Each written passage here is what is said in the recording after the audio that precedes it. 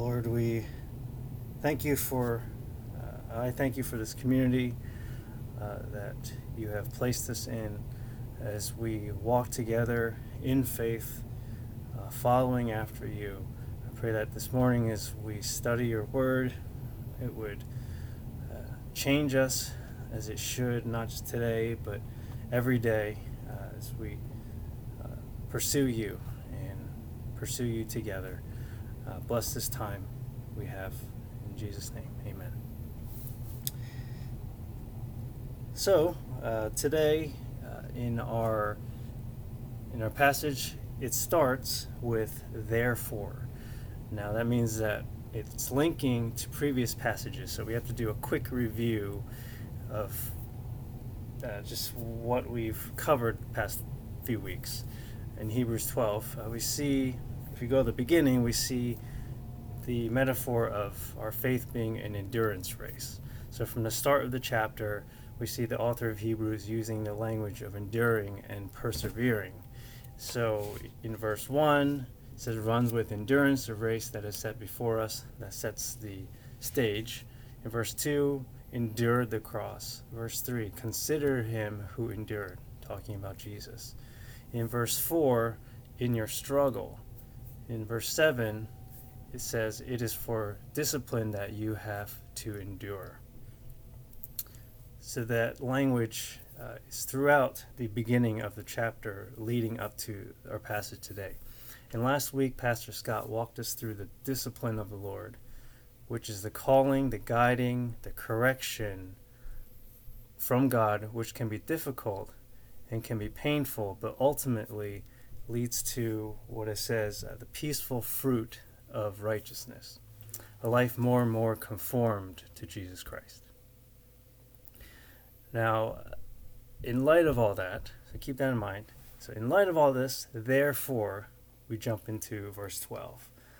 Lift up, pull this up here, lift up your drooping hands and strengthen your weak knees, and make straight paths for your feet, so that what is lame may not be put out of joint, but rather be healed. I know a lot of you out there are endurance sports people. You may run long distance, you may run marathons, triathlons, cycling, long distance. You all are a different breed of human. I have personally little desire to take any of those long distance endurance sports on.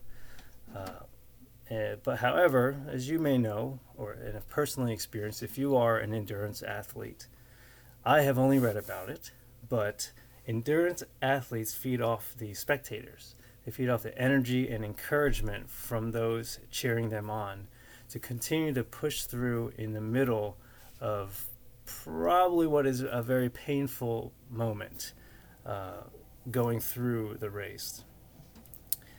While I'm not a triathlete, I was reminded about a similar experience with pushing through in the middle of physical pain. The summer of my junior year in college, I spent a summer working at a Christian camp for kids in Colorado. It was a fantastic summer. It was fun to do all the exciting camp activities with the kids and also share lessons from the Bible and share the gospel with them. And so on some of the off days from camp, the guys and the girls at the camp, we would go out on some pretty long, challenging hikes. And as the summer progressed, we were able to take longer ones, and they got more difficult. One of the hikes we embarked on, a group of guys, was up Horn Peak, which was about 13,450 feet above sea level.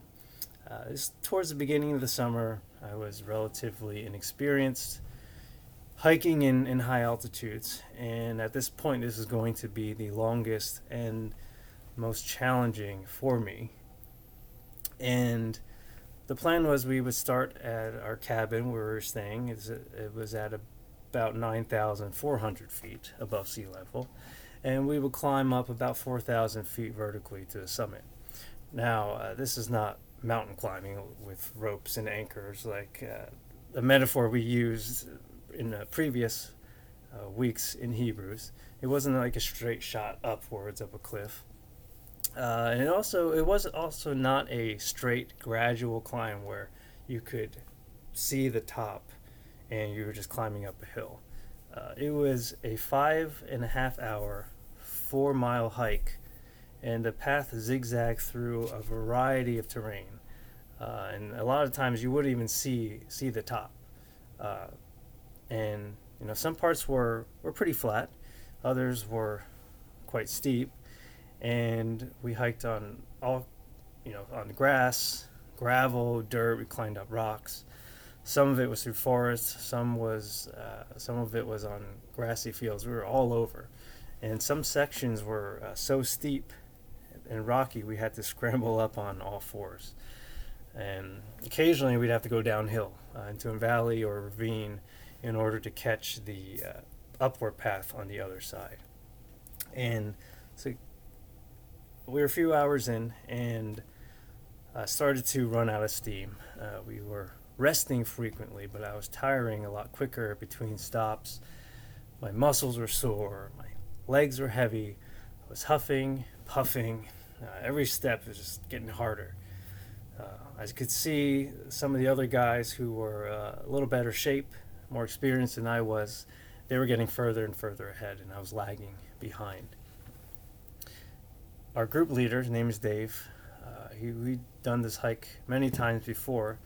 He would stay back and urge me on. I remember getting to a certain section where the rocks were so big, it felt like I was a toddler climbing giant stairs. I don't know if you've seen a baby try to climb stairs where the stairs are here, and then they put one leg up. You can't see what I'm doing, but one leg, and they got to push with their arms. That's what it felt like, and it was just getting more difficult. And Dave, I know he was going at a much slower pace than he usually would. He was there with me, giving me encouragement, giving me a hand, pulling me up when I needed to. And it urged me to keep going, to complete this next section that we were trying to finish. And he would tell me, how close I was, and just a little further, what to do next, and just encouraging me, giving me words of encouragement, saying that I was going to make it, to keep going. So all that to say, verse 12 here is exactly that. It is written to you, to us, followers of Jesus who are tired, who may be weary. When you see here drooping hands and weak knees, walking paths that are not straight, it's a picture of someone who is just worn out. Just like I was in the middle of 2-3 hours in, I was worn out. And that could be life, but it also could be, there's certain ways that we are called to live as Christians that require endurance. They fight against what we want. They may be contrary to what we want, or it may be against what the world wants to offer you. And it will lead to difficulty, it will lead to suffering.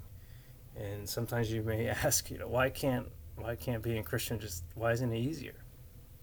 So as we go through this passage, keep this in mind, because we're going to go through the rest of this. You'll notice commands and a list of things that are expected of us as Christians. But remember, it starts with,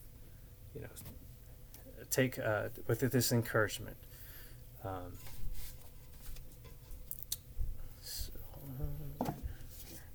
Let's go to verse 14. Look at my notes here.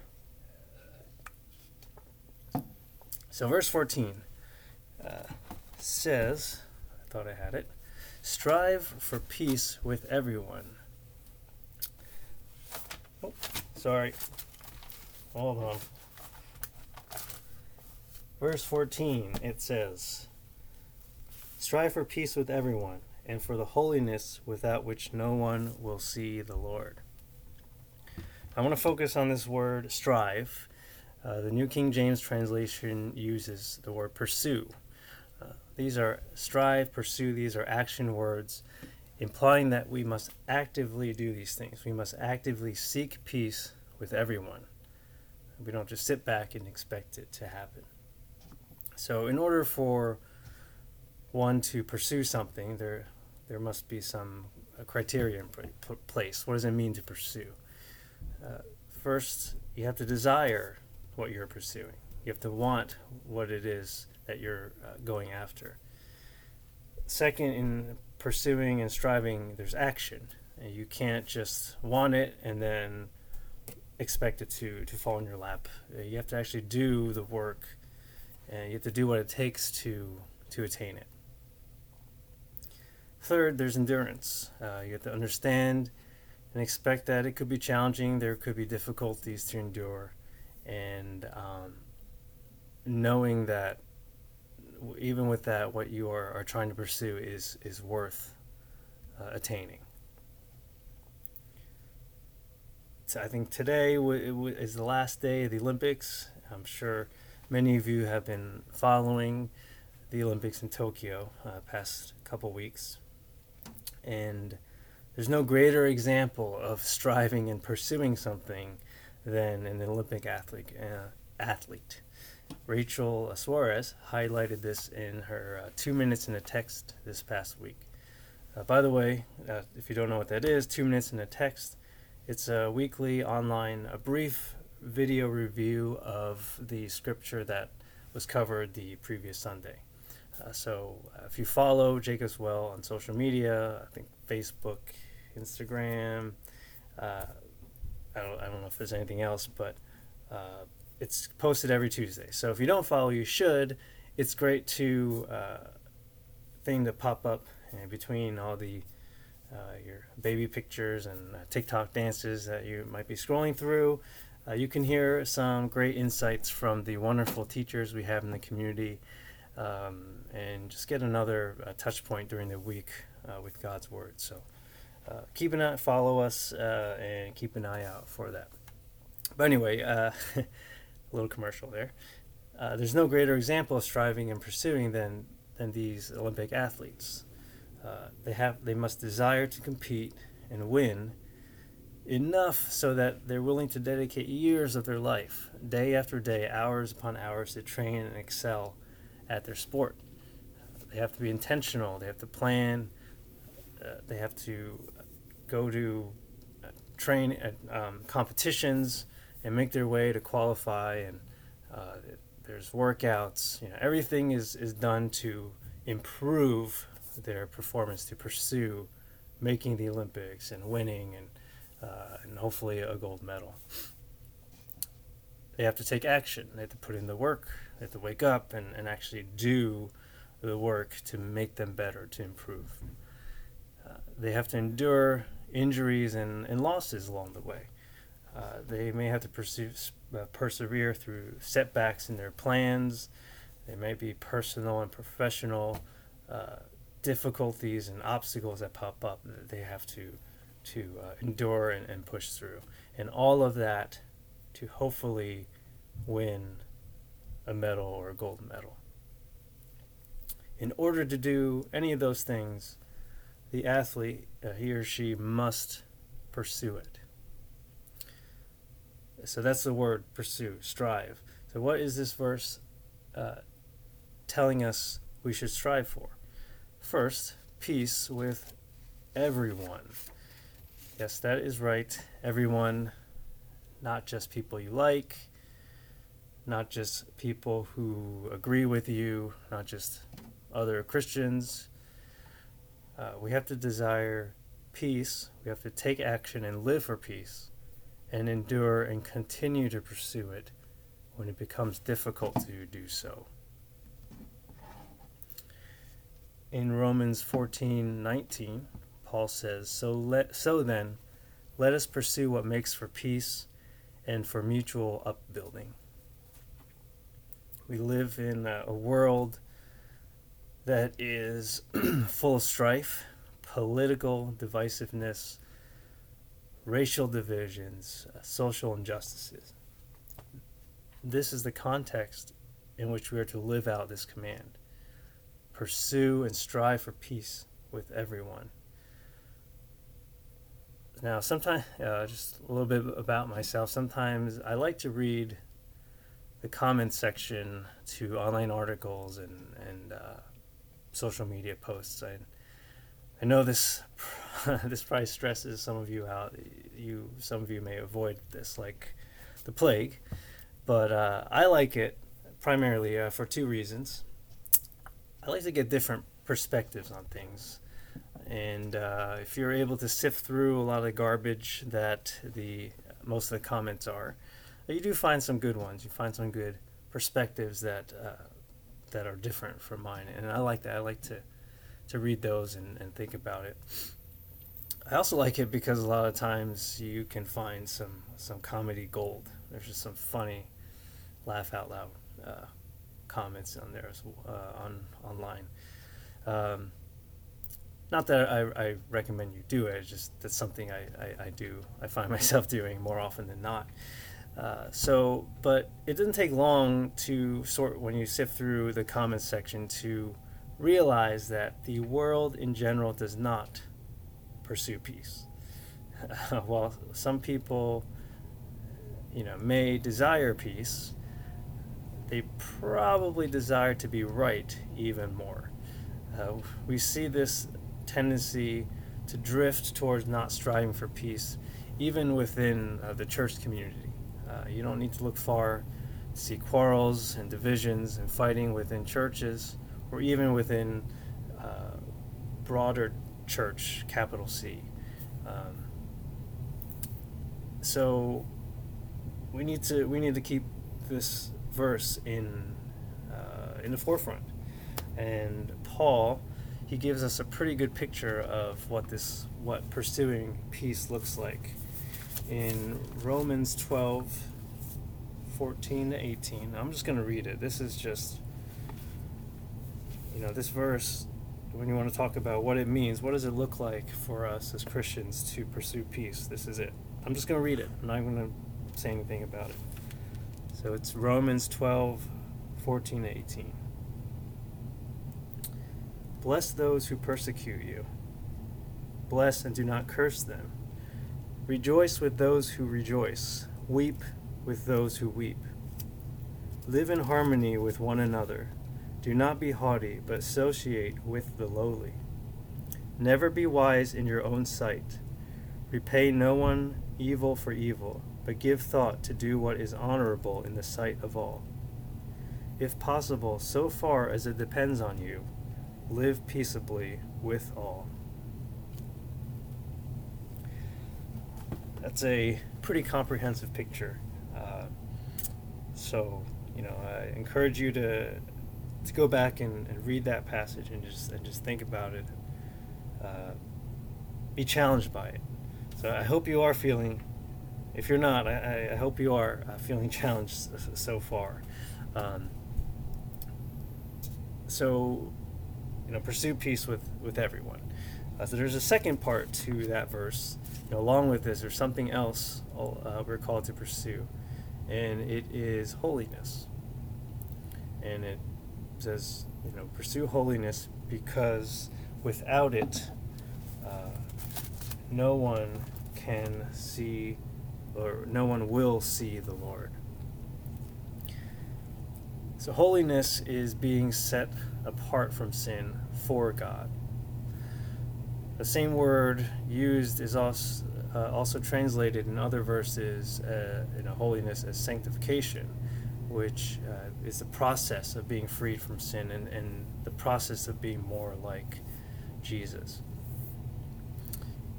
In 1 Thessalonians 4:7, it says, "For God has not called us for impurity, but in holiness." So we must strive for peace and holiness, being set apart from sin, saying no to sin, and pursuing God. We must strive for peace and holiness hand in hand. We must pursue them together, not one without the other. Because if you think about it, what happens when you have peace with everyone, but you don't pursue holiness? That's missing the mark of what it truly means to follow God.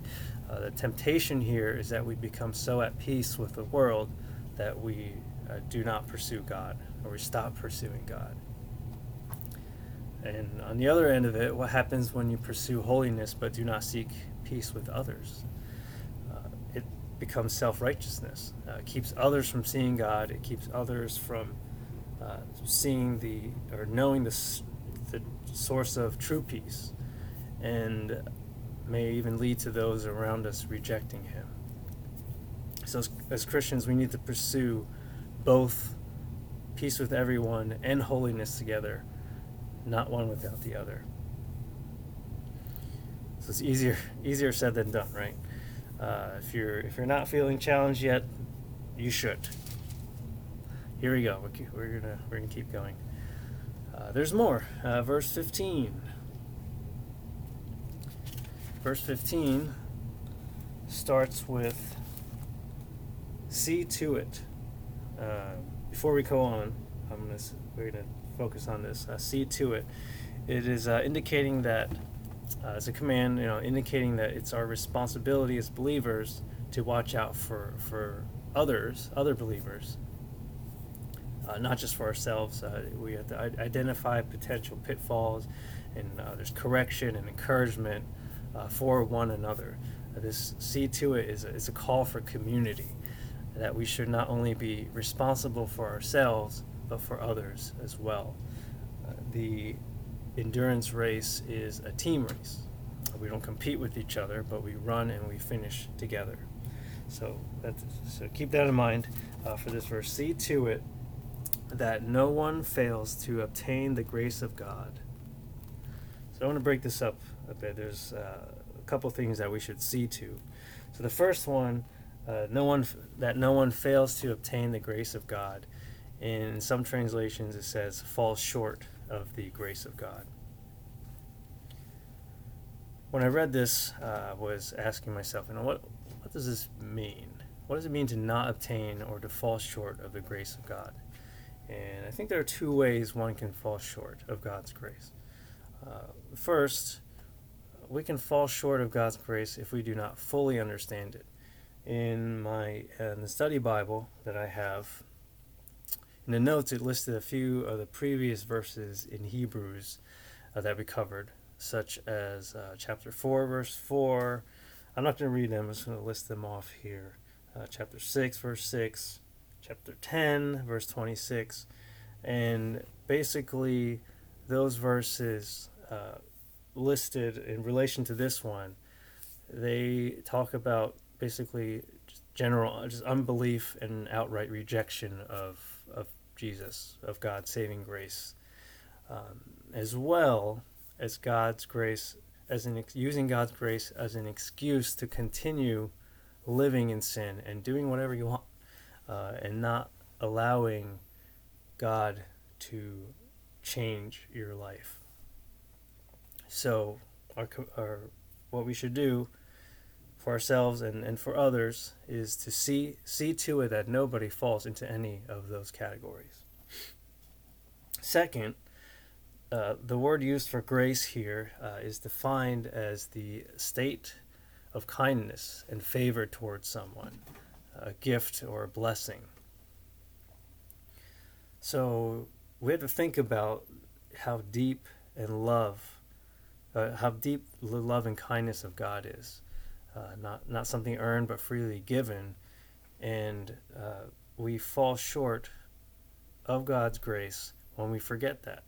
Especially I'm thinking in times of suffering and difficulty, when we sin, there are times where we forget about just how unending and how deep God's kindness and favor is towards us.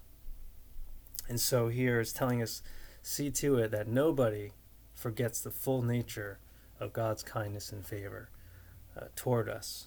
So there's two things there. We should see through it so that nobody falls short of the grace of God. Second thing, see to it that no root of bitterness springs up and causes trouble, and by it many become defiled. Now, an initial reading, this is pretty straightforward. Allowing any kind of bitterness into our lives, allowing it to take root and grow is unhealthy, and it could lead to many other troubles and sins.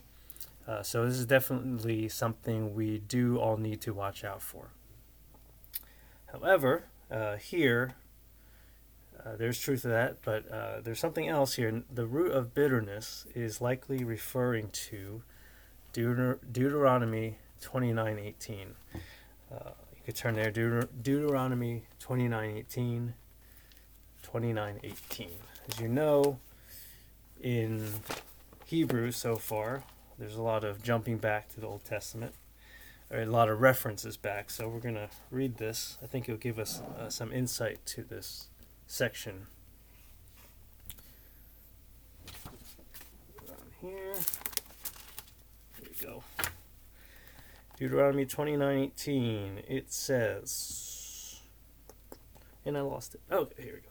Beware lest there be among you a man or woman or clan or tribe whose heart is turning away today from the Lord our God to go and serve the gods of those nations. Beware lest there be among you a root bearing poisonous and bitter fruit, one who, when he hears the words of the sworn covenant, blesses himself in his heart, saying, I shall be safe, though I walk in the stubbornness of my heart. This will lead to the sweeping away of moist and dry alike. Now this is a warning. So going back, see to it that no one has this root of bitterness. It's a warning to those who accept Christ, but in their heart they intend to continue on with their life as it was, without a desire to submit to God or to His Word. There's a stubbornness that can happen in their heart where someone feels like they can be in proximity to church and spiritual things and the things of God, but inside have no desire to allow God to change their life, to repent of sin, and no desire to pursue a life that is not pleasing to Him. And that's the kind of attitude that this verse is warning us of. Starts as a root, it's unseen, but if allowed to grow, it produces bitter fruit. And in Deuteronomy, it says it leads to a sweeping away, a falling away from faith. It's sobering to think about. It has happened, sadly, in our own midst in this church, and is sadly prevalent throughout the church. And so we are to take this warning, we're to see to it, both in ourselves and in your brothers and sisters. We do not allow that root to grow, that eventually produces bitter fruit. So continue on, verse 16. This is a continuation of see to it. See to it that no one is sexually immoral or unholy like Esau, who sold his birthright for a single meal. Now, I thought this was interesting. It describes Esau as sexually immoral and unholy. And I was thinking, if I were to pick someone in the Old Testament that fits his bill, it seems like there are other more fitting people that could be used to describe this. And so we should take a look at this. What is the deal with Esau? And that can be found in Genesis 25:29. Genesis 25:29.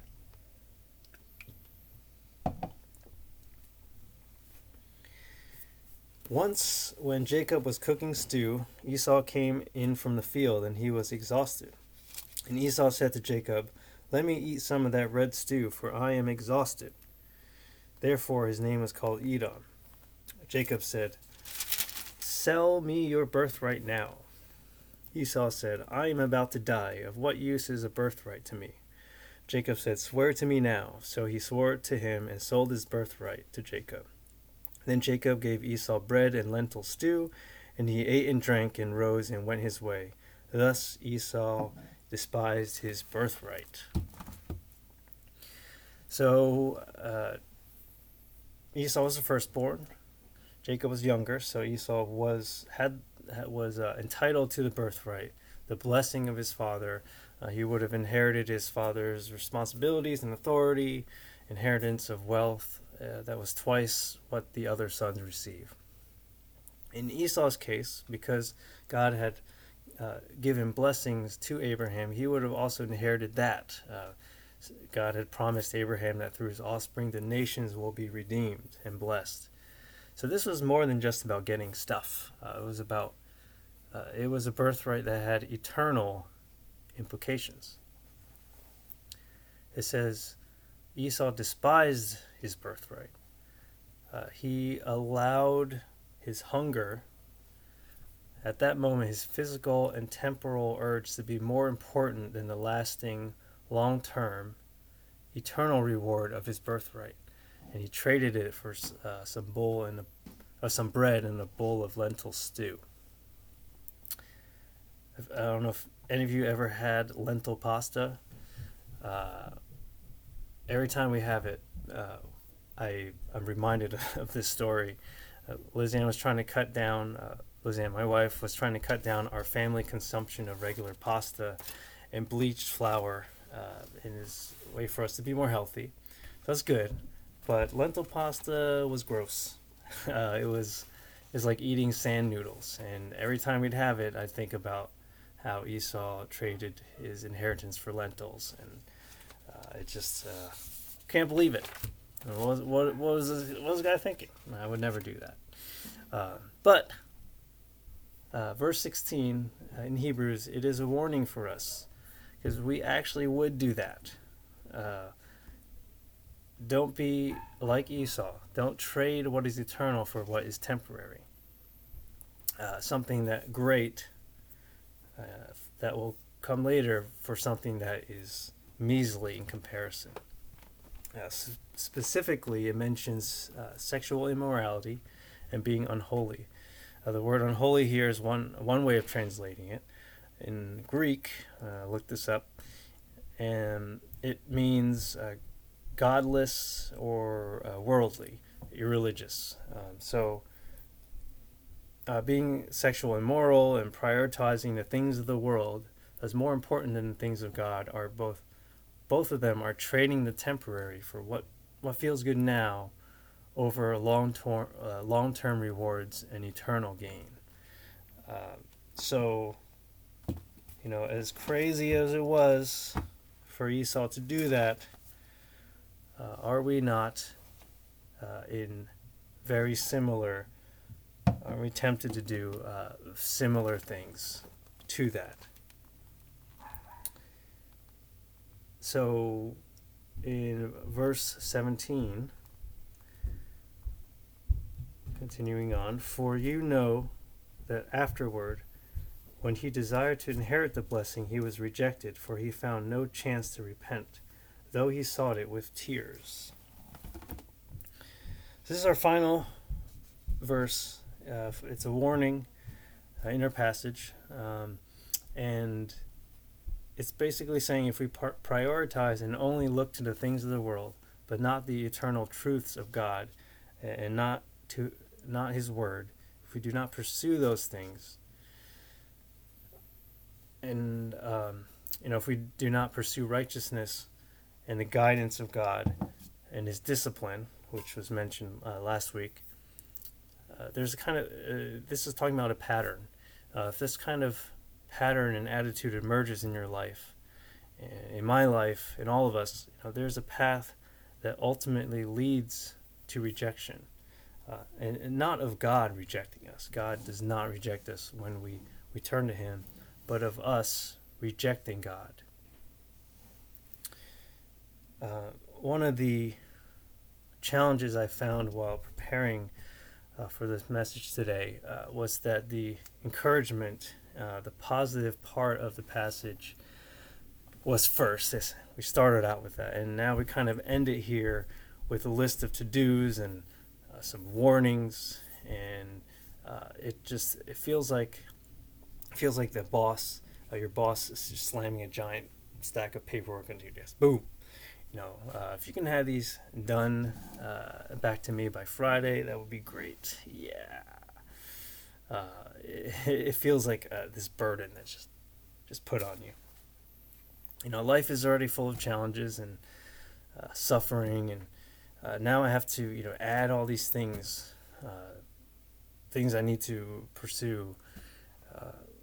I have all this paperwork that's added to me, and I think, in a sense, we should feel that a little. We should feel the burden. There is some suffering when we follow Jesus. There's some difficulty. There's something that doesn't, that doesn't come easy. And Jesus himself, he made it pretty clear during his earthly ministry. But while we should feel that in a sense, there is encouragement. Jesus said in Matthew 11:28-30. You don't have to turn there. You just listen. I'm going to read it. I love this verse for many reasons. I thought I had it bookmarked, but I don't. Matthew 11:28-30. Come to me, all who labor and are heavy laden, and I will give you rest. Take my yoke upon you and learn from me, for I am gentle and lowly in heart, and you will find rest for your souls. For my yoke is easy and my burden is light. And I know this verse a lot of times can be, we memorize it and we use it when life is difficult, when you feel like there's just so much going on and you need to rest in God. And yes, we should definitely continue to use that as encouragement for our souls. But also, in light of the passage today, when we think about how sometimes it's so difficult to follow Jesus, and when we are convicted from God's word, and when earlier on in this chapter talks about struggling with sin, and that can just feel difficult. It feels like a burden, and this is when Jesus says, "Come, if you are burdened by that." He is there to share that burden, and that is the beauty of this endurance race. It's not all on us, and we can call back so much of what is said about Jesus in Hebrews. The strength to endure comes from Jesus, the founder and perfecter of our faith. Jesus, the forerunner, the one who has gone before us, the high priest who is able to sympathize with our weakness. So be encouraged by that. As you pursue, as you see to it, all these things that we talked about. To conclude, I did eventually make it all the way up to the top of Horn Peak. It was absolutely spectacular. Since we were so high in altitude above the tree line, no trees were able to grow at the top. And we were on one of the tallest peaks in the area. We had unobstructed 360-degree view of everything, just miles and miles. It was mountains, and unbelievable. I still can't put into words to properly describe that view. After the climb, I even bought a t-shirt. I don't know if you can see it. Oh, it's backwards on my screen, but it says "Got Oxygen." I seem to have a theme of showing t-shirts that I've obtained over the years. But getting to the top, It was worth every painful, exhausting step. And in our endurance race, following Jesus, there will be so much more. The end result of our race is more than medals or rewards or spectacular views or commemorative t-shirts. The reward will be a life and an eternity with God, our Creator. Let's pray. Lord, I pray for those in listening today that it may feel like following you is just tough. Life is tough, struggles and suffering, and we may not have a desire to pursue you or pursue after your word, or we lost sight of the end. And Lord, I pray for those who are in that state, that your Spirit would be on them, that we would endure together, that we would finish the race together. And I thank you that you do not leave us when we stumble. You do not reject us, but you are there. You're encouraging us. And Lord, we pray that we would encourage each other in this to endure. And thank you for who you are. And I just pray that you would bless us as we continue to pursue after you and pursue a life that is pleasing to you. I pray in Jesus' name. Amen.